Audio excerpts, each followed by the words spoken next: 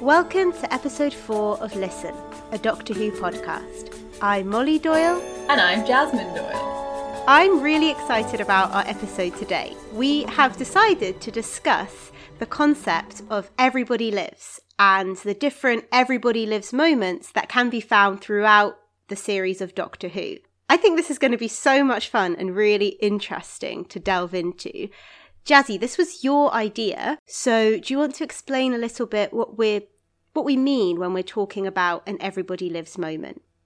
Yeah, so obviously most people, when you say an Everybody Lives moment, you'd think of the original iconic Everybody Lives moment, which is in Series 1, the episode The Doctor Dances, where the Ninth Doctor at the end of the episode has a save the day moment and he has his amazing speech where he says, "Everybody lives, Rose.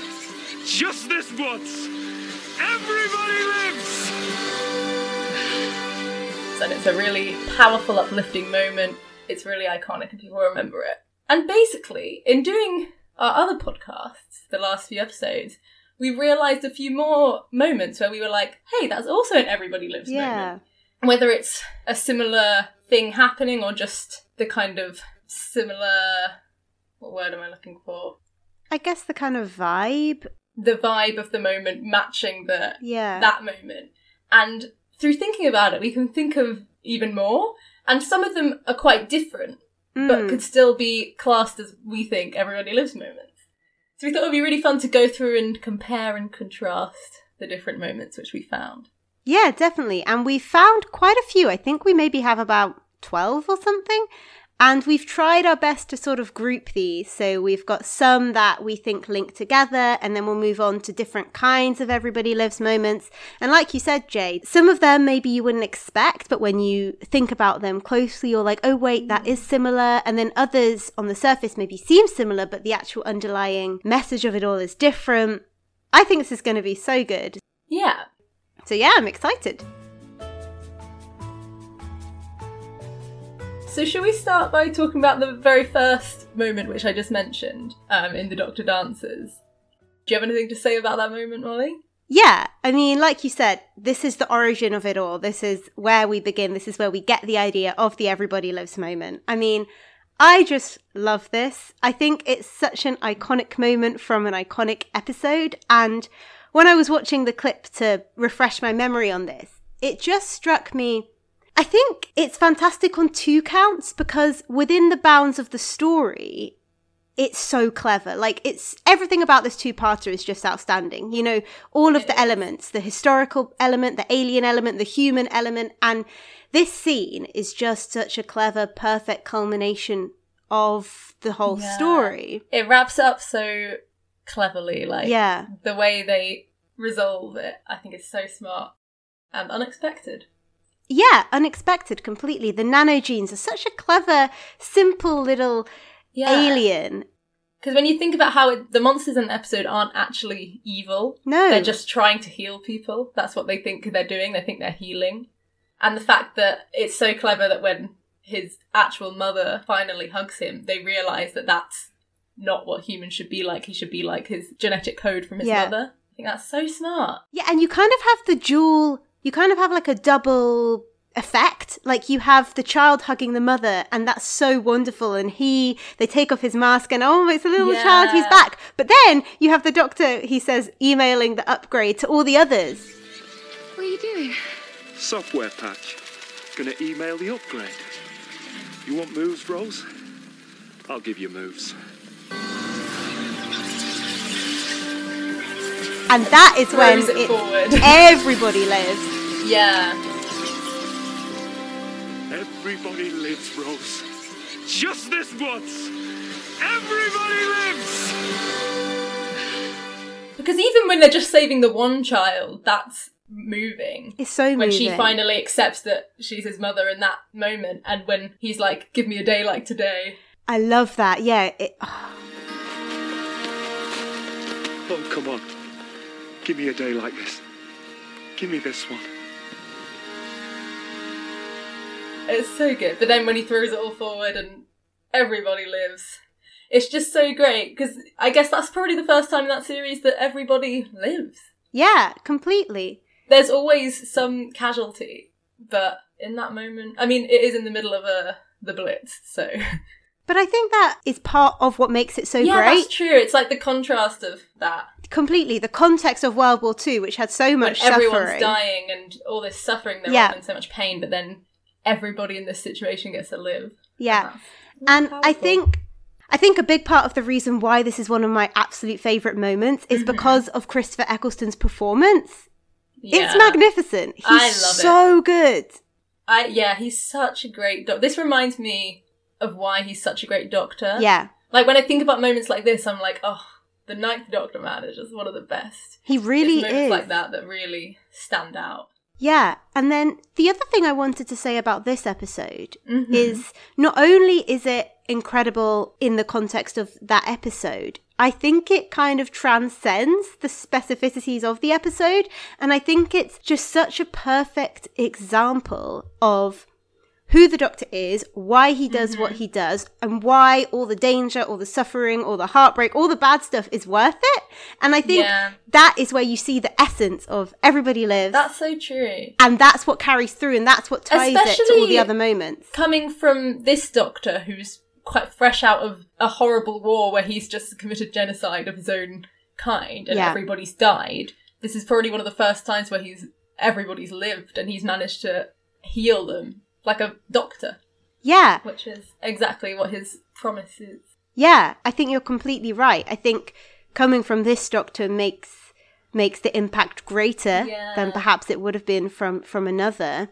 And I think we'll come back to this time and again through these moments. This idea of being the Doctor, being a healer, being someone who cures, being someone who helps people, who saves people. Never cruel or cowardly. Exactly. So I think it all... not starts here, because obviously this is who he was before this moment. Yeah. But this moment just shines a light on this aspect of the Doctor. It does, doesn't it? And it's so great. What a great moment. It really is. Yeah. Okay, let's move on to our second moment then, which is in the Forest of the Dead, which is when the Doctor saves River.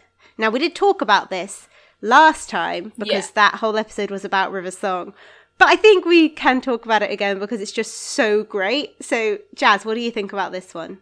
I love this as well. I think this is also a very quintessential Everybody Lives moment. Yeah, should we explain what it is briefly? Yeah. So basically what happens is River has just sacrificed herself. She's dead. All the people have come back who've been uploaded into the library system have come back to the library, and they're all living, but River herself has died. The Doctor is leaving and they're all about to walk away when he suddenly runs back and realises, hang on a minute, I gave him my screwdriver, why would I have done that? And then he realises that him in the future has made a way for him to be able to upload River to the system and live in the computer. And it's such a exciting moment when Ten runs back down towards the screwdriver. Why would I give her my screwdriver? Why would I do that? Thing is, future me had years to think about it. Although she has to think of a way to save her. And what he did was give her a screwdriver. Why would I do that?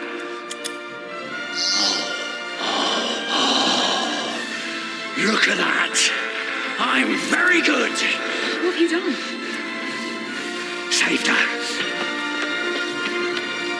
That is so good. And has that realisation. And her little speech as they walk away, and you think it's she's saying everybody knows that everybody dies, and she's doing that, and you think this is just her speaking about her death, but then not every day. I know. Not today. It's so great. Yeah.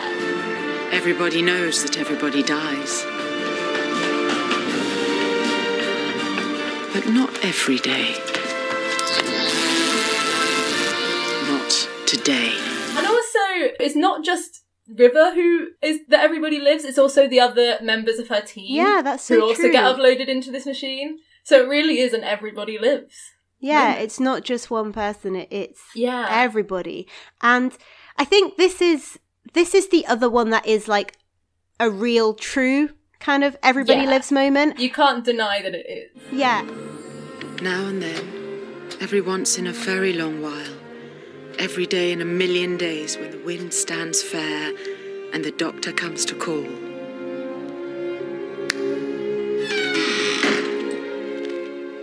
Everybody lives. And it's interesting in that it's also written by Stephen Moffat. I also was going to say that, yeah. And it also closes a fantastic two-parter. I don't know if that's a theme, but these two are great. Might be. Yeah, it's great. And what is it that Rivers? Oh yeah, she says that everybody knows that everybody dies, and nobody knows it like the Doctor. Yeah. Everybody knows that everybody dies, and nobody knows it like the Doctor. But I do think that all the skies of all the worlds might just turn dark if he ever, for one moment, accepts it. That's kind of the nature of the Everybody Lives moment, isn't it? Because it's the fact that it's the he Doctor doesn't refusing. Just let people die. Yeah. He's like saying, no, I will change this myself. And sometimes, as we'll see later on, he kind of gets a bit godlike in his like, I am the Lord of Time, I can do what I want. Which we'll come on to. Yeah, which isn't always good. Yeah. But in these types of situations, that's what he's doing. He's making that decision to be like, no, not everyone's going to die today. I'm going to make a stand. It actually reminds me of that quote in Passing of the Ways when Rose has been sent back to Earth and she's like, this isn't what the Doctor do. You make a stand, you say no. Yeah, that's true actually. I don't know, it just came into my mind. Yeah. It's the Doctor choosing to go against the rules. And one thing I was going to say about this one is I love it. I don't know if I love it as much as the Doctor Dances. I love them both. They're different though. This one, I don't know. The one in the Doctor Dances to me feels kind of more spontaneous. It's kind of the Doctor experiencing the joy of the moment of, oh my gosh, just this once, give me this day. Whereas this is like a voiceover, like a speech, a planned kind of poem basically at the end. Yeah, exactly. And the fact that it's River talking about the Doctor rather than the Doctor just exclaiming. Having a spontaneous moment. But then I suppose you get that from him realising the screwdriver and sprinting down. He's like, one last run, come on River. Yeah, and he's like, I saved her. Yeah, no, it's true. And I think this one, if you think of it on top of the one we've just had, it really cements this idea of Everybody Lives as being intrinsic to who the Doctor is. It is. And she knows him better than probably anybody. Yeah, that's true. Powerful stuff, though. Yeah. And one thing I wanted to say about this one that I've noticed in lots of them is the music does wonders for enhancing these moments. Murray Gold, man. Murray Gold. What a legend. What a legend indeed. It's so good. And then the final thing I had to say about this one, I don't know if you have anything else to add, but again, I just want to say, like, kudos to the actor. Like, Alex Kingston delivers the speech so brilliantly. She really and it really does. makes the moment. Yeah, she's an amazing actress. Yeah. Shall we discuss our next one? Yeah.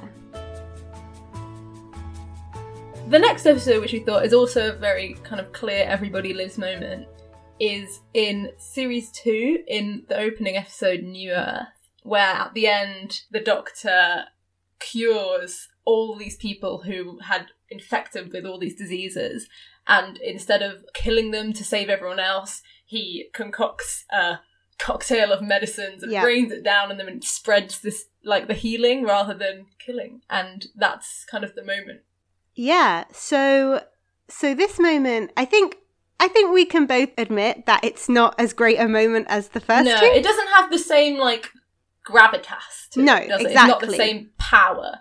But it does, again, kind of really show who the Doctor is. And definitely. Cassandra's like, did you kill them all? Did you kill them? All of them? No. That's your way of doing things. I'm the Doctor and I cured them. Yeah, I'm the Doctor and I cured them. And he also says, another little quote I wrote down, he says, the Doctor is in. I also wrote that down.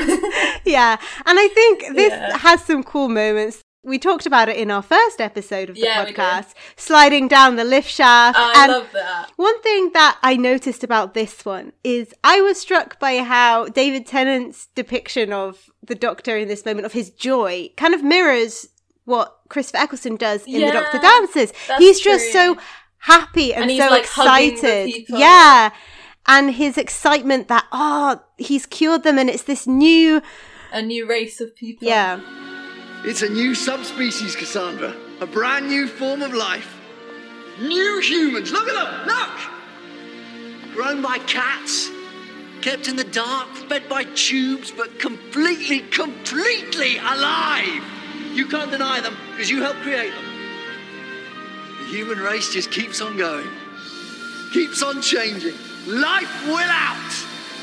Ha! It's a good moment. Anything else to say about this one? Don't have much to say about that one. No, I don't think there is. I like it. I like it too. It is a good moment. It fits in the canon, you know? Yeah, but it's not quite as iconic No. as perhaps some of the other ones. The next one that we thought we'd discuss is from The Beast Below. Now, this is when, at the end of the episode, the Doctor and I suppose the others, Liz 10 and the other characters involved in the scene, have this choice to make between killing the star... No, that's not the choice. What is the choice? So basically, the choice that they have to make is whether to... So for years and years, the Star Whale's been powering the ship and they've been torturing it and keeping it there in order to keep everyone alive. So they're deciding whether to basically keep that happening or free the Star Whale and let all the people die. And what the Doctor is going to do is he's going to basically make the Star Whale brain dead so it doesn't endure any suffering, but keeps the ship going so all the people are alive.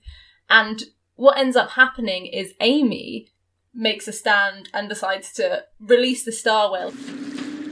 Doctor, stop. Whatever you're doing, stop it now. Sorry, Your Majesty. Gonna need a hand. Amy, no! No! Because she has this feeling that the Star Whale is a kind creature and will stay there to keep the children alive, basically.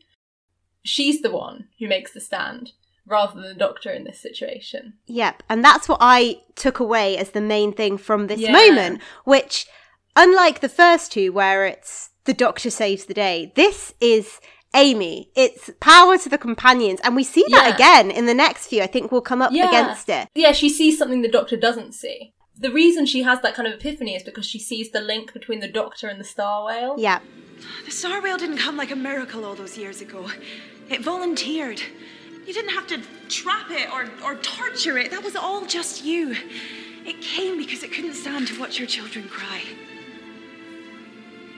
What if you were really old and really kind and alone? Your whole race dead, no future. What couldn't you do then? If you were that old and that kind, and the very last of your kind, you couldn't just stand there and watch children cry. Being very old and very kind and can't bear to see children cry. Yeah, which that idea, you know, of her description of the Star Whale, which is also her description of the Doctor, feeds into this myth, the lore, the essence of the Doctor, who he is, alongside being someone that saves everyone. This is part and parcel of it. Yeah, and I really like the quote she says. She says, all that pain and misery and loneliness, and it just made it kind. Amazing, though, don't you think? The Star Whale. All that pain and misery. And loneliness. And it just made it kind. It's like, and that's the Doctor. Been through so much pain and being alone, and it just, time and time again, he's always just chooses to be kind. Yeah, and I think the important thing is that it's a choice.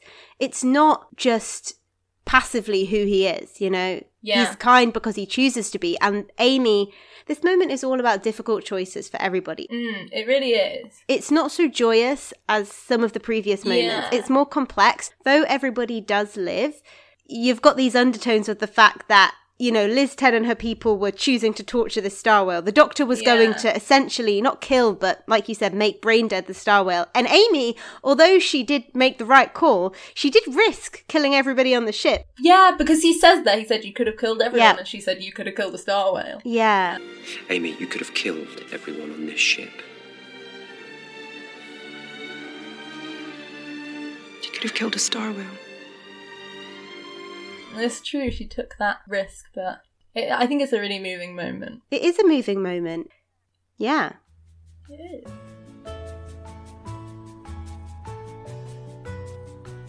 So, the next one, really great episode, and many moments which we kind of think are involved as Everybody Lives moments, is The Day of the Doctor, the 50th anniversary special. Yes, what an iconic episode. So iconic. And there's a few moments which we would kind of class as that. They all kind of run into each other. They do. But I suppose the first moment we think of is when the three doctors are standing with the moment, ready to basically kill all their people to end this horrible war. And then there's a decision made. Clara is the one who's like, something's wrong, this isn't you. Yeah. And they make that decision to save the day, essentially. Yeah, and like Amy in The Beast Below, it's Clara. She's the one that plays this key role. She reminds the Doctor who he is. She reminds him what he stands for. She says to him, like, he's basically kind of resigned to the fact that he has to... And they think they're doing the right thing. They as do. he did with the Star Whale, because I think that's the only thing that's left to do. Yeah. And I think this line that Clara says when he says, "What do I do?" She says, "What you've always done, be a doctor." There isn't another way, there never was. Either I destroy my own people or let the universe burn. Look at you. The three of you. The warrior, the hero.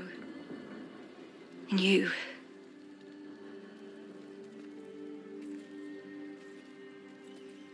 And what am I? Have you really forgotten? Yes. Maybe, yes. We've got enough warriors. An old idiot can be a hero. Then what do I do?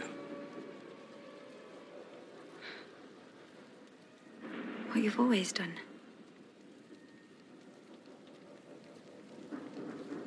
Be a doctor. And then they talk about this promise, which is also another thing that's just intrinsic to the Doctor. It's his moral code. Yeah. You told me the name you chose was a promise. What was the promise? Never cruel or cowardly. Never give up. Never give in. I think the thing I love about this part is when Clara's said that, when the Doctor's been reminded of who he is, when he's realised, what happens next? The light gets brighter, the music kicks in, which is the Shepherd's Boy. They're like, the Shepherd's Boy, I know, I can't believe it's the Shepherd's Boy. But it's just a really joyous moment. It's a joyous moment of the plan coming together, and everybody is getting excited. It's the Doctor. And this time there's three of us. Gentlemen, I have had 400 years to think about this. I've changed my mind.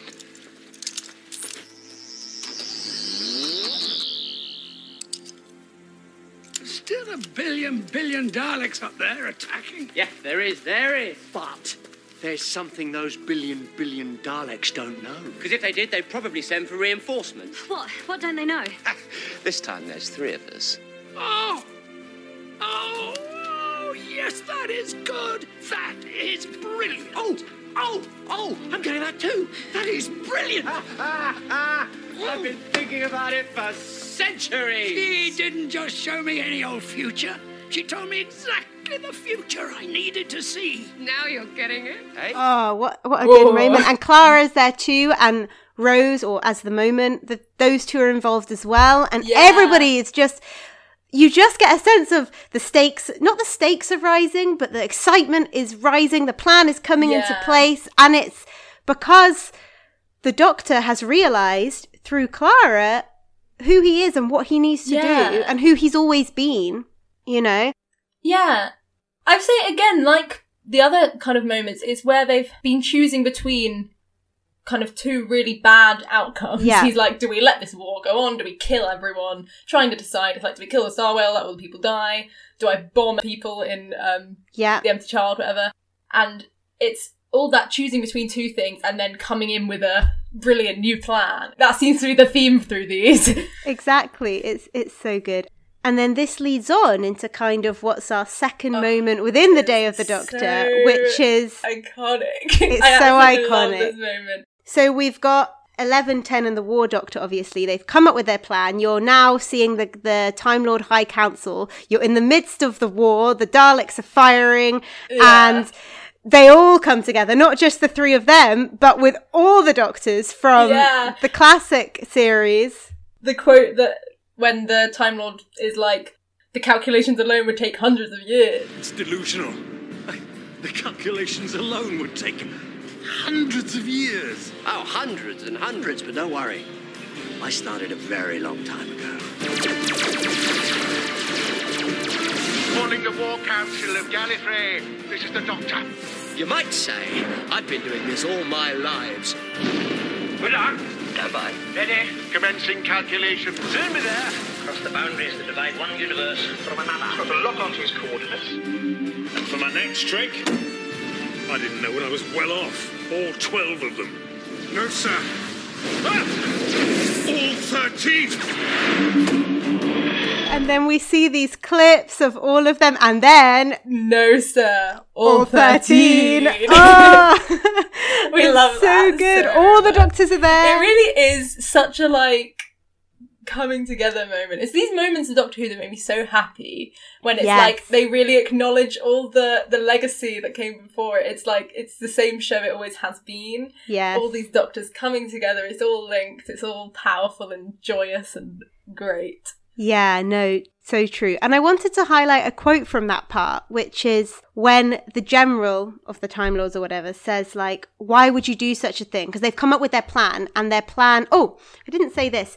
In the previous moment when they're in the barn, this is what their plan is. Clara says, where would Gallifrey be? And they say, frozen in an instant of time, safe and hidden away, exactly like a painting. And that's the plan. We should have said that. That's what they're going to do. They're going to trap Gallifrey, freeze it in a moment of time. And the Daleks will annihilate each other. Exactly. And then back when we're in with the Time Lords, the General says, why would you do such a thing? Even if that were possible, which it isn't. Why would you do such a thing? Because the alternative is burning. And I've seen that. And I never want to see it again. We'd be lost in another universe. Frozen in a single moment. We'd have nothing. You would have hope. And right now, that is exactly what you don't have. And hope is what the Doctor does. Yeah, it really is. He's really choosing to be a doctor in this moment. And again, it's the children crying. He sees the children of Gallifrey, and that seems to really spur the Doctor on. Yeah. To, like, save children crying. Always moves him. It moves him, you're right. It drives him to do the right thing, and they're all coming together, and then the War Doctor is like, Gallifrey stands. Okay. Gentlemen, we're ready.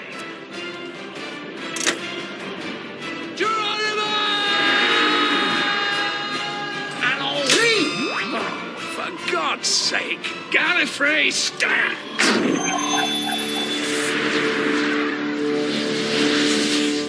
That is basically Everybody Lives, because Gallifrey stands rather than falls. Yeah, and then they kind of come to that again back in the gallery when the curator comes out to have a chat, which is basically Tom Baker. The Fourth Doctor. The Fourth Doctor. So that's kind of our last moment in these trilogy of 3 moments. You were curious about this painting, I think.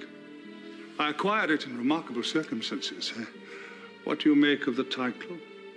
Which title this to? No more. Oh, Gallifrey Falls. Oh, you see, that's where everybody's wrong. It's all one title. Gallifrey Falls no more. Now, what would you think that means? The Gallifrey didn't fall.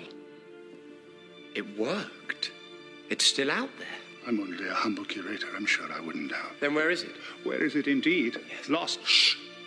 Perhaps. Things do get lost, you know. And I really love his voice in that moment. I don't know if that's weird, but he goes like, no more. Yeah, it's very like deep and powerful. It's very cool. I really like the acting in that moment too. I love it too. And then I mean, he explains, you know, he reveals the truth of the title, and then Eleven has this realization, Gallifrey didn't fall, it worked, it's still out there. And this is kind of, yes, this really is an Everybody Lives moment. Yeah. Because now we know for sure Gallifrey falls no more, you know? Yeah, Gallifrey stands. Great. It really is great. Very, very cool. What an episode. What an episode. And this episode, I think, we've grouped this together with another one. Yeah. Which is less of an Everybody Lives moment, though, when you think about it. It is. I realised that when I was watching it. Yeah. So this one is from Journey's End.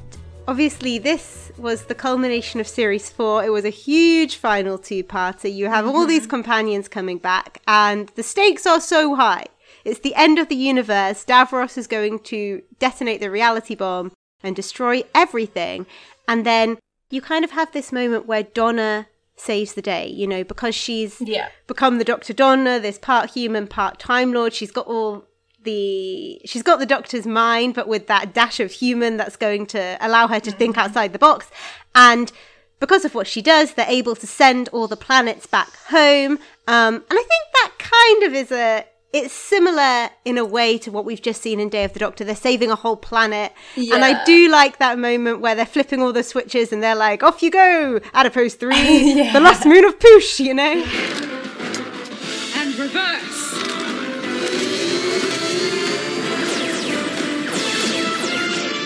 Off you go, Clom. Back home, Adipose 3. Shalikatop, Pyrovelia, and the last moon of Poosh. Sorry. Ha! Ha!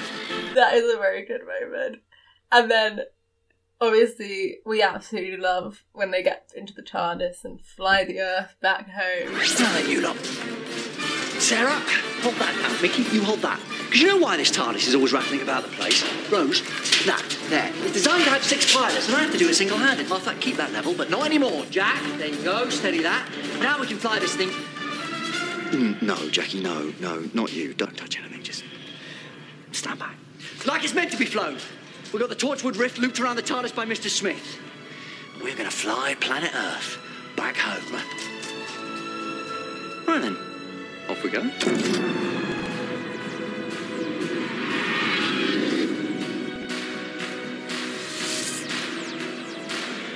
And that, radiates the, joy of an Everybody Lives moment. Even if it's not necessarily an Everybody Lives moment, it has that kind of coming together and joy and happiness and everyone working together and cheering and laughing and all that. But then when you think about it, the Meta-Crisis Doctor did just commit genocide. Yeah, 2 minutes he did. Earlier. He did. It's not so not cheery. Quite Everybody Lives. Yes. But that moment is so moving. When they're all flying. I watched it earlier and I cried. Yeah, and they're saying, this is how the TARDIS is meant to be flown. We're going to fly planet Earth back home. The music, Song of Freedom. So good. I think it's probably the most feel-good, uplifting moment perhaps the show has done. Day of the Doctor rivals it does, yeah. But it is definitely one of them. It's just so nice to see everyone. It really is. Around the TARDIS, it's meant to be flown. But like you say, it is tinged by this, like you said, the Meta-Crisis Doctor has committed genocide. Davros calls him destroyer of the world or whatever. Yeah. And people have already died, I think. They have. There was already random people being exterminated in the streets. So it's not really an Everybody Lives moment. But that moment in the TARDIS does have the same energy to me. Completely. But not quite an Everybody Lives moment. Yeah. Any more to say on that, Mom? No, nothing more to say on that one. I think this brings us to our next group, which I'm really interested to talk about, because this is kind of where we can start to pick apart even more what Everybody Lives means, and maybe sometimes when it doesn't apply or how it applies differently. So the first one we have here is the fires of Pompeii. Do you want to talk about that one? Yeah, I mean, very clearly this isn't an Everybody Lives moment in the sense that many, many people are dying. But essentially what happens is the Doctor obviously knows this is a point in time where this whole city was burned by a volcano erupting. So he's ready to leave them behind. It's a fixed point. He can't do anything about it. And Donna, again, is like, be a doctor. You've got to just do something. Just save someone. So he makes a stand. And that's the moment that, although not everybody lives, is that decision to save someone when it's certain death and he's choosing to save someone. Yeah. And he goes out and saves this one family. Come with me.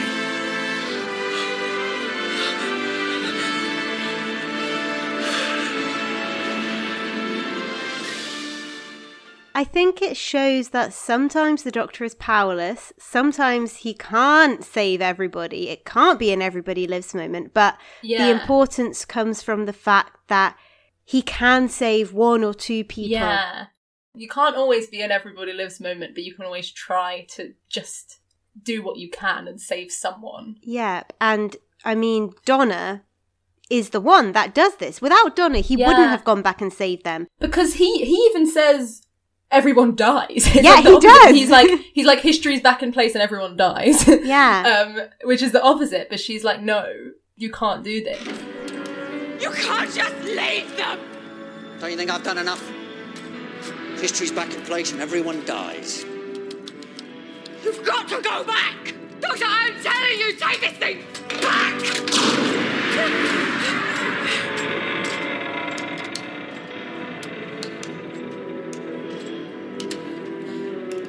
It's not fair. No, it's not. For your own planet, you burn. That's just it. Don't you see, Donna? Can't you understand? If I could go back and save them, then I would, but I can't. I can never go back. I can't. I just can't. I can't. Just someone. Please. Not the whole town. Just save someone. And reminds him who he is. She barely even knows him, but she just gives him that drive to... Yeah. Do you realise that it's similar to The Beast Below? This is the first adventure. Yeah, true. They don't know the Doctor, but they know him enough that they can make this call. I guess that's the foundations of his character. That's you barely know him, but you know he's a doctor and what he does. Yeah, and that's what's important to his character. Exactly. Yeah, and then I think this moment becomes even more significant when you come to the girl who died. Yeah. Which, should we discuss that one next? Yeah. So, in The Girl Who Died, essentially they save the day from these monsters, and this one girl, Ashilda, ends up dying just of, like, heart collapse or whatever. Yeah, right? She's given herself to the cause, and she's been sacrificed, you know? And she's a casualty of the event. Yeah. And the Doctor's really hit by this, and he's like, I'm so tired of losing. I'm so sick of losing. You didn't lose. You saved the town. I don't mean the war. I'll lose any war you like. Sick of losing people. And he sees his reflection and is hit by this realization of why he has that face that he has. And basically the reason is a reminder, because Peter Capaldi also played Caecilius in The Fires of Pompeii. So by having that face, it's to remind him to save people, be a doctor, don't let people die, make a stand. And he has that decision where he's like, I'm in control, I will go and do this. And he says, what does he say? I'm the Doctor and I save people. I know where I got this face and I know what it's for. Okay, what's it for? To remind me. To hold me to the mark. I'm the Doctor, and I save people. And if anyone happens to be listening, and you've got any kind of a problem with that, to hell with you! And it's this he's kind of transforming his angst, because he's very angsty and angry, kind of similar to in the Fires of Pompeii. You know, he can't, she's died. He can't do anything about it. He can't do anything about it, but then he chooses to. And I think we actually get flashbacks to both Deep Breath, which is the first time he's kind of seen his face, and the Fires of Pompeii. And I think that the show doesn't often do flashbacks. No, very rarely do they do flashbacks. But it was really cool. Yeah. I don't think we expected that in that episode. No. To have that kind of moment of, I don't know, intense reflection. Yeah, completely. On the past. And I think it's very powerful. And yet, as heroic as this moment is, and as, I'm making a choice, I'm making a stand, I'm going to do the right thing, we then later question, is it the right thing? It has repercussions, you know? Yeah, because the Doctor can sometimes get a bit too, almost like having a god complex, where he completely thinks, I'm in control, it doesn't matter, no repercussions, I get to choose who lives and who dies. Yeah. And this is one of those moments where he is doing it out of kindness, I think, to save this girl, so. But there are repercussions. Yeah, there's consequences as a result of him defying the rules. And he does actually say something to that end in this episode. He says, I was angry. I was emotional. Just possibly I've made a terrible mistake. Maybe even a tidal wave. And then if we look at Ashildr, I don't know, what do you think about how she then progresses through the series? Well, she clearly is quite scarred by this life she then has to lead. All her diaries and sadness she seems to carry with her when we see her later on. I suppose it is a bit of a curse to live forever, and that's what the Doctor gives her. And then she becomes so powerful, and she is in a large part responsible for Clara's death. Yeah. You know? She is. So it may have been the wrong decision, but perhaps not so much as another episode which we thought is on this theme, which is The Waters of Mars.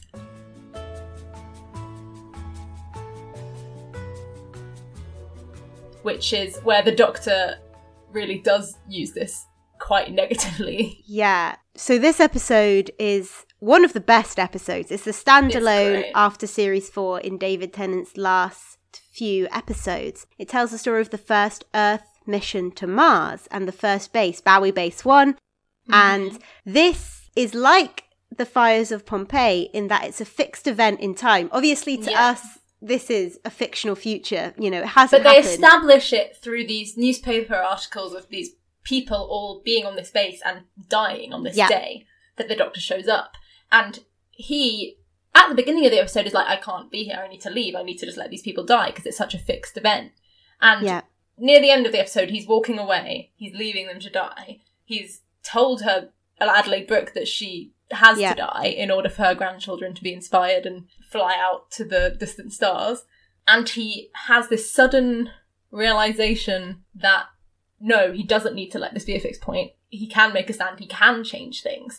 And he decides to go back and save them. There are laws of time. And once upon a time, there were people in charge of those laws, but they died. They all died. Do you know who that leaves? Me! It's taken me all these years to realise the laws of time are mine, and they will obey me!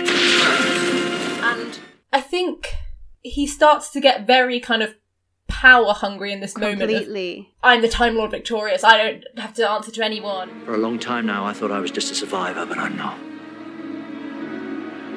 I'm the winner. That's who I am. The Time Lord victorious. Because even Adelaide is like, you can't do this, and he's like, tough. Almost masterish, I think. I think you're right. Because he does that, where in Last of the Time Lords, he's like, tough. Yeah, I hadn't made that connection, but I think you're so right. His conversation with Adelaide at the end is so interesting and so powerful. This is wrong, Doctor. I don't care who you are. The Time Lord victorious is wrong. That's for me to decide.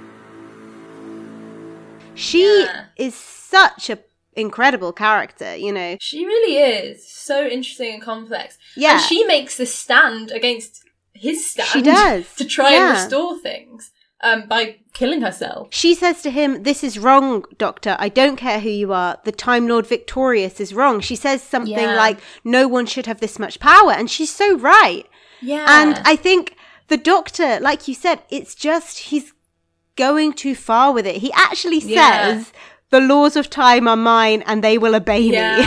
Like, see, I know. Yeah. Yeah, because that's the thing. He says a lot about, like, I'm a winner. And I think that's the point where he's no longer doing this to be kind and never cruel or cowardly. He's doing it because he's suddenly become aware of the fact that he's the one in control. And I think that all stems from the fact that he is running from death himself. Yep. The 4 knocks.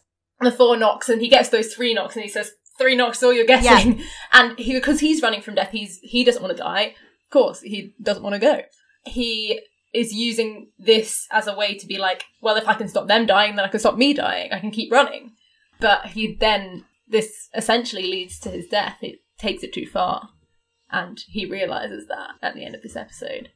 Yeah, I think these moments in this episode really show the dark side of Everybody Lives. Exactly. You can't always make everybody live. You can't always make one person live because, you know, the power that comes with that. Sometimes it's fantastic, but sometimes it's devastating. Very interesting. Very interesting. Another kind of Everybody Lives moment are the ones where time is rewritten, time is reversed, and in that sense, everybody lives because this terrible thing has never happened, but it's maybe not all positive. And we've got 2 episodes that we thought, 2 moments from 2 different episodes that we thought fell into that. Do you want to talk about those? Yeah, so one of them is The Last of the Time Lords, the finale of Series 3, where essentially the Master has this year of killing off countries and living in this horrible dystopia that he's caused. And he's just happily in his ship. And at the end, they basically turn back time.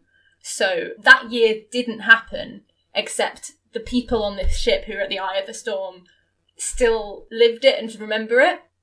So basically everybody does live in this situation, but it's really scarring for Martha's family and Martha, who had to deal with that and all the things that still happened even if they didn't happen in their universe. Yeah, so it's got repercussions in a different way to The Waters of Mars and The Girl Who Died, but it's still very important. And you know, the impact on Martha's family, it's a huge part of the reason why she chose to leave the TARDIS. So it's obviously important. Yeah. I think there's some interesting quotes that maybe we can put in here of, you know, the Doctor's explaining that time's reversing. And Francine's like, but I can remember it. Everything back to normal. Planet Earth restored. None of it happened. The rocket, the terror, it never was. What about the spheres? Trapped at the end of the universe. But I can remember it. We're at the eye of the storm. The only ones who'll ever know. And then, perhaps more significantly, when they have the Master left, Martha's family and Jack together are sort of like, what should we do with him? And they're contemplating killing him. So, what do we do with this one? We kill him. We execute him. No, that's not the solution. Oh, I think so. Because all those things, they still happened. Because of him. I saw them. Yeah. I suppose it doesn't have so much of a moment as the others do, where it's like a great decision, let's all celebrate, and it's kind of just ends it on a kind of darker note where it's like, we're still left to deal with this. Yeah, it's like we're left to pick up the pieces. Yeah. I just can't. Yeah. Spent all these years training to be a doctor, now I've got people to look after. They saw half the planet slaughtered and they're devastated. I can't leave them. Of course not. The Doctor gets to swan off on his adventures. And the little people are left behind. Exactly. And that probably happens more than we think. Yeah. Because we always follow the Doctor. We see him jumping from adventure to adventure. But there's always these people left behind picking up the pieces after he's supposedly saved the day and everybody's lived. Yeah. They're there to sort of deal with the mess. And then the last one that we have is similar in an extent, which is in Lie of the Land, which is another instance where not necessarily time's been rewritten, but we've got this same sort of everybody else has forgotten and Bill and the Doctor remember. Do you want to talk a bit about that one? Yeah, so essentially they've also been living in this weird dystopian world where the monks have implanted themselves throughout history and made everyone believe that they've been there all along, like these kind of gods. And Bill and the Doctor and other people go and try and uprise against it, and Bill ends up using the pure, uncorrupted image of her mum, who's died, to try to erase everything that's happened, basically, by, like, powering it through. The way they explain it in the show is, or I think the Doctor explains it as she's using the memory of her mum to show the people a window onto a world without the monks, and therefore exposing their lie, and it leads to the monks erasing themselves. And I think the interesting part here is the conversation that Bill and the Doctor have at the very end. Yeah. And in that moment, Bill is saying, this is exciting, you know, humans have learnt that we can overthrow dictators and things. And the Doctor's like, well, you know, not quite. And they consult this random student that's passing by. You, appalling hair. This thing that we're sitting on, what is it? We thought they were just, like, filming something here or something. Thank you, very helpful. Now go away, or something. You see, the monks have erased themselves. Humanity is doomed to never learn from its mistakes. Well, I guess that's part of our charm. No, it's really quite annoying. And they've all just forgotten. Yeah. So it's not got the same negative repercussions in that no one is really left scarred by this, apart from maybe Bill, I suppose. But she seems okay about it. She does seem okay. She's been through worse. She goes through worse later on. Yeah, I think the impact here is it's more, the Doctor says, humanity's doomed never to learn from its mistakes. So it's kind of like... Yeah. I don't know what the takeaway is from this one. Again, it doesn't so much have a... Well, Bill does kind of take a bit of a stand in a similar way to she everybody does. At this moment, doesn't she? Where she is like, I'm going to say goodbye, this is going to be our last conversation, I'm going to go do this to save everyone. Yeah. Bill, whatever you're planning, there's no need for this.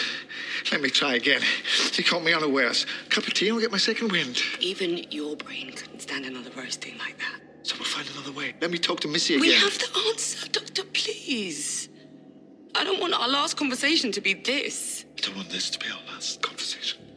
Which is essentially her taking that, be a doctor upon herself and trying to, you know, save everyone else.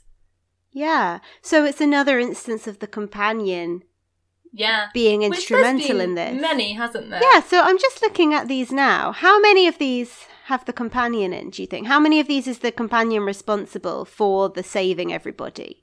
The Beast Below. Yeah. The Day of the Doctor. Mm-hmm. Journey's End to an extent. To an extent. Fires of Pompeii, definitely. I guess that's... And then The Lie of the Land. Well, the Last of the Time Lords, I mean, Martha was the one Martha that was the one that did all the work. Yeah, she did all the work. The Doctor got the credit. Yeah. So maybe it's 50-50, Doctor and companion. Yeah. And often, because in a lot of those situations, it's the companion, like, triggering him to be like, do this. And then the Doctor carrying it out, like the Day of the Doctor and stuff, where it's like, Clara's like, no, this isn't you, you're the Doctor. And then he's like, okay, I'm going to do my moment and save everyone. Yeah, exactly. So often it'll be the Doctor that gets the credit when the companion is the one that spurred at the moment. That's true. Yeah. That's kind of all the episodes. It is. We did want to make a point about the 13th Doctor. Yeah, we can't really think of any Everybody Lives moments in series 11 or 12 with the 13th Doctor. Yeah. I think the closest we can think of is maybe Rosa, which isn't so much an Everybody Lives moment in that no one was gonna die. Yeah, the act of preserving the status quo and just making sure that everything carries on exactly as planned, that's where we get the uplifting positive moment from. But it's very different. It's a really, really moving moment. I really love that episode. But it's not so much an everybody lives moment in the sense of the others. No. So maybe there should be more. I think there should be more. Because we love an everybody lives moment. They're some of the best moments, aren't they? When I look through that list, I'm like, these are absolutely amazing moments. They're amazing moments. They're some of the very best. They really are. I think it's important that they are used sparingly. You couldn't have them every single episode because then it wouldn't have the impact of just this once everybody lives. But at the same time, Jodie has had 2 series. Yeah. Every so often you need that moment of joy of, yes, we did it. We saved everyone just this once. Managed to do it. Yeah. And that would be a nice moment. So hopefully, Series 13.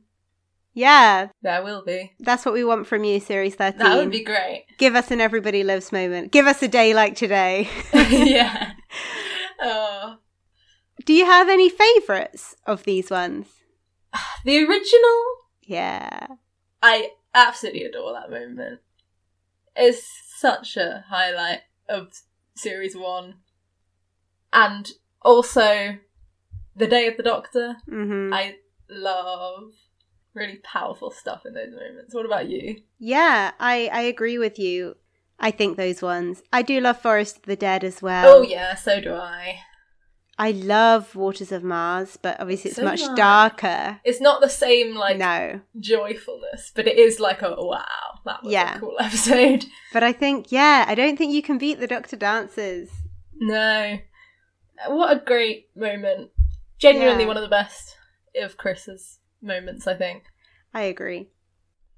So basically, I think we've established that an Everybody Lives moment is really integral to who the Doctor is, and that's why it keeps coming back, because it's a way of demonstrating the Doctor's character and his moral code. Yeah. And it's just a great way to showcase that. Yeah, very well put, Jazz. I think you're completely right, and I love those moments and want to see some more in the future. Definitely.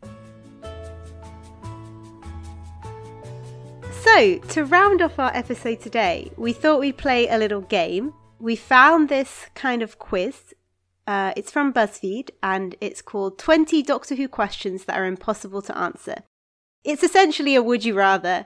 We thought it would be fun to just talk through these and see what our answers would be. Yeah. Okay, so I've got it open here, so I'll be reading the questions, and then we'll both discuss them. First one is a tough one. Okay. Would you rather travel with the 12th Doctor, the 11th Doctor, or the 10th Doctor? Oh, that is tough. That is tough. Oh, I think maybe I'd go for 10. I think maybe you'd have the most fun. Yeah. Well, you'd have a lot of fun with 11. You would have a lot of fun with 11, but 10 and 12 are kind of my favourite Doctors. Yeah, same. But 12, as much as I adore 12 and love to watch 12, I'm not sure I could handle the grumpiness as well as, like, Clara and Bill can. I think 12 might be a bit scary if you got him towards the beginning of his run. Yeah, he'd be a bit snappy. He'd probably insult you a lot, even if he doesn't mean it in a bad way. Whereas 10 is very good with people. Mm-hmm. He has a sensitive side. He has a funny side. He would take you on very cool adventures. Yeah. I think I'd go for 10. Okay. I mean, 11 would also be great. But he would be good. I'm going for 10. Me too. And that is the same as 53% Ooh. of people. Only 9% want to travel with the 12th Doctor. Oh, poor 12. I do love 12. I love 12 so much. Okay, the next one, I feel like we're both going to go for the same because one of these is Classic Who and we haven't seen it. I think this quiz is mainly New Who, but this says, would you rather have an argument with the 12th Doctor or the 6th Doctor? So, yeah, we haven't seen any of the 6th Doctor. So it has to so be I think the we're going to have to go to 12. It would be fun to have an argument. Well, not an argument. It would be fun to have a little bicker with the 12th Doctor. Yeah. I don't think I'd win, but... No, me neither. Okay, right. Next one is, would you rather get slapped by Jackie Tyler by Francine Jones or by Sylvia Noble? Jackie Tyler. Yeah. Has to be Jackie, doesn't it? It has to be. Because I feel like Francine would actually, like, hurt you. Like, as much as she's a cool mum, I feel like I'd be slightly scared. And Sylvia as well, actually. Whereas Jackie's a bit more playful. Yeah. She's a bit less serious. I feel like she'd slap you in a more, like, oi, slap. Yeah. And then you'd be like, haha. I agree. So I'm going to go for Jackie. You'd probably get a funny little line to go with it as well. You would. Okay, right, next one. This is to do with the fates of 3 of the companions. Okay. So, would you rather get trapped on a parallel world, so like Rose, have your memories wiped, like Donna, or get stuck in the past, like Amy? I don't know. Trying to think here. I don't want my memories wiped. No. I think it depends on the context. Like, if you get stuck in the past with your friends and family, or at least somebody that you love, like... And am I in my parallel world with my friends and family as well? Exactly. Is it a parallel world where they don't exist? Or is it... I think I'm going to go for the parallel world. Yeah. I feel like it's the most similar to reality. Yeah, exactly. You can pretty much live your normal life. You're probably separated from the Doctor. Yeah. But you're separated from the Doctor in all of these. Exactly. So I feel like I'm going for the parallel world. Oh, interesting. More people wanted to get stuck in the past. Interesting. But only just. I'm not sure I want to be in the past. No. It also depends when. Do you really want to go back to like the Dark Ages? Like if Not it's really. like the 1990s, I can handle that. Yeah, I can handle the 90s. I'll just be like a tiny bit older than I already am. Yeah. Yeah. Oh, this is interesting. This is about you hanging out with the companions. Okay. So, would you rather go on a night out with Rose? Okay. Work alongside Martha? Gossip with Donna? Or go for an adventure with Amy? Oh. I don't know. Maybe... I think I know. Do you? Well, I kind of think I would go for an adventure with Amy, even though... I guess you're going on an adventure. The others are like just doing boring life things. The thing is, nights out, it depends what it is. I don't really like going to clubs. We're not really into clubbing. I'd happily go to a bar with Rose. Yeah, fun. I'd go into a bar. I don't work in the medical field, so I'm not really going to work alongside Martha. It would be nice, because I'm assuming in this, you're working with her like every day. She's your co-worker. So you always get to see her. That's true. Actually, I might go for that one. Because in this fictional world, Martha could work in a school with me, you know? Yeah, exactly. And she could just be like your best friend. Yeah, and I think she'd be probably the one I'd most likely be friends with. Yeah, honestly, same. And gossip with Donna would be fun, but I feel like I don't think she'd like me. I think she'd find me a bit boring. Yeah. I don't think I'd live up to her her like sassy comments. Me too. Yeah. Okay. So I'm going for Martha. Yeah. Let's do that. Oh, that's the least popular option. Oh. But poor Martha. I like that one. Okay. Oh, right. Would you rather... 2 of these options relate to moments we've just discussed. Interesting. So, would you rather be frozen on Gallifrey, like in The Day of the Doctor, be immortal, like Ashilda, okay, or be trapped on a Dalek spaceship? And the picture of this is Bad Wolf Parting of the Ways. Yeah, why would you pick trapped on a Dalek spaceship out of those? I would not pick that one. I think maybe I'll just be immortal. Like Jack's immortal and he dies eventually as the face of Bo. Maybe I'll just turn into the face of Bo. Yeah, because I don't really know anyone on Gallifrey and the Time Lords seem a bit up themselves. The Time Lords aren't very nice. No. Like, I don't think I want to hang out with them. Well, especially what we know about the Timeless Child. Exactly. Yeah, I'm not a fan of that. Okay. I'll stick with my mortality. Yeah.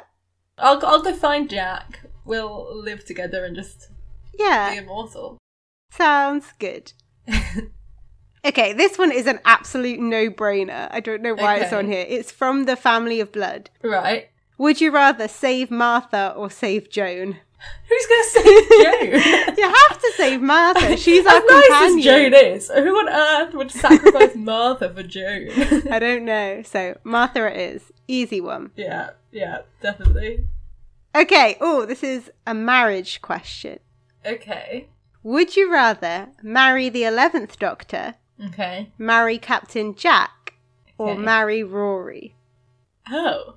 I think I'll marry the 11th Doctor.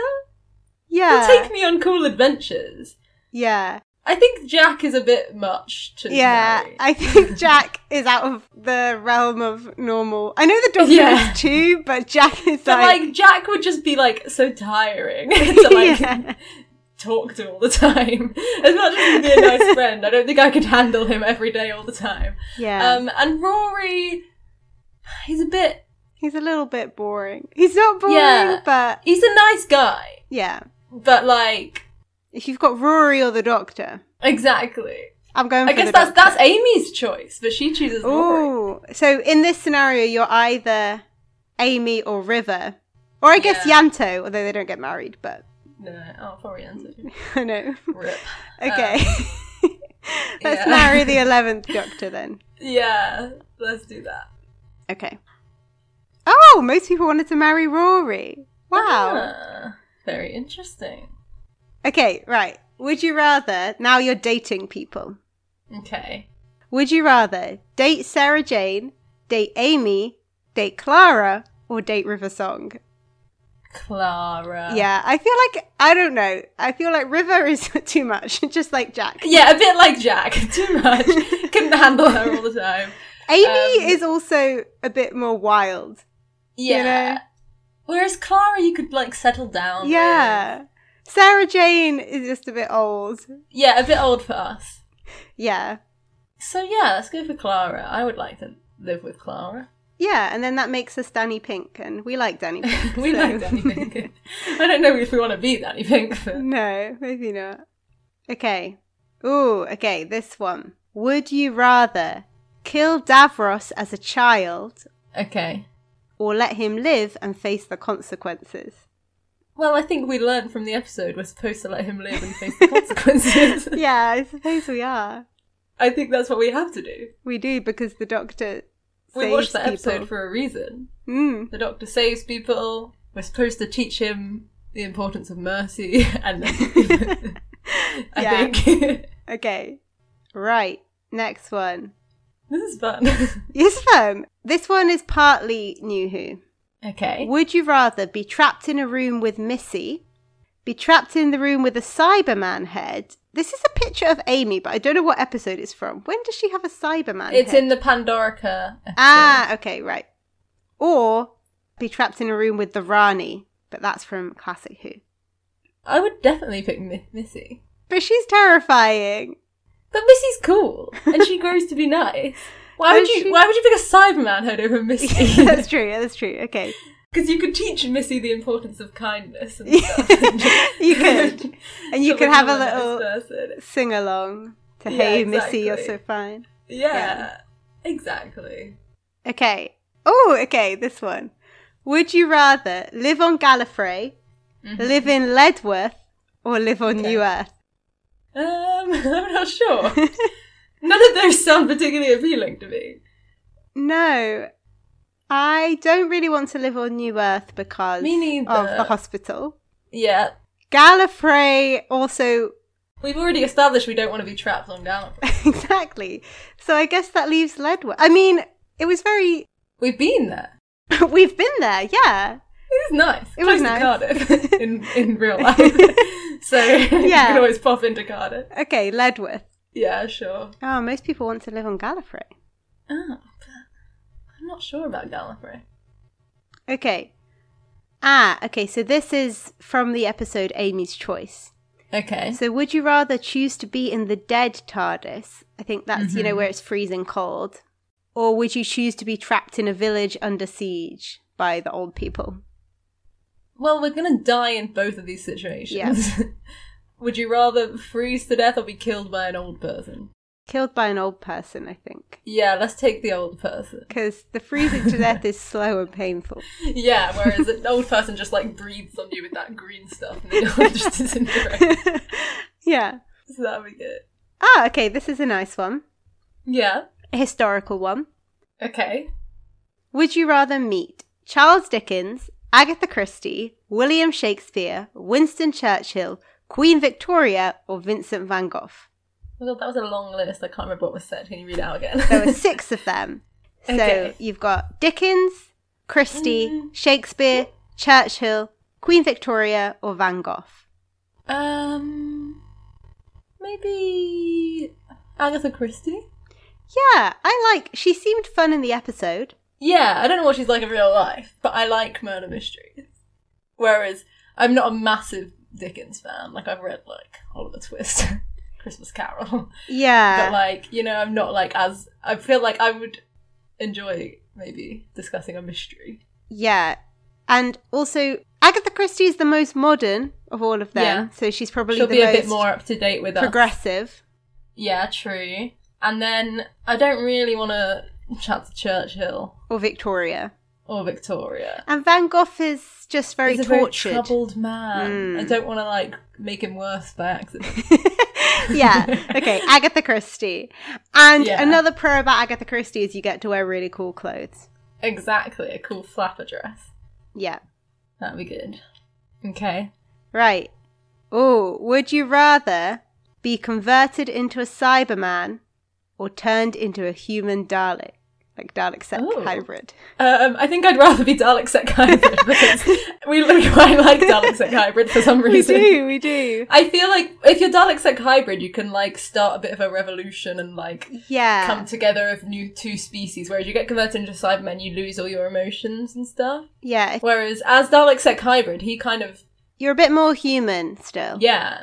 Yeah. He's quite moved by some of the Doctor's human traits. Yeah, whereas the Cyberman is just tragic for both Danny Pink and Bill. Exactly, it's awful. It's awful. So I don't want to be that. Dalek-Sec. Yep, sounds good. More people want to be a Cyberman. Wow. What on earth? I don't think people know as much about Dalek-Sec hybrid as us. Okay. No. Okay, next one. Yeah. Would you rather be the Absorbaloff for 6 months or a Dalek for a year? I think I'll be the Absorbaloff. Really? For 6 months. Well, yeah, because the Absorbaloff, he can, function in normal society. Yeah, he has, true. a regular skin. I don't know what he actually does. I don't know to what look he like does a normal either. human. Whether he has, a skin suit. But, he looks normal, so you don't have to absorb people. Yeah.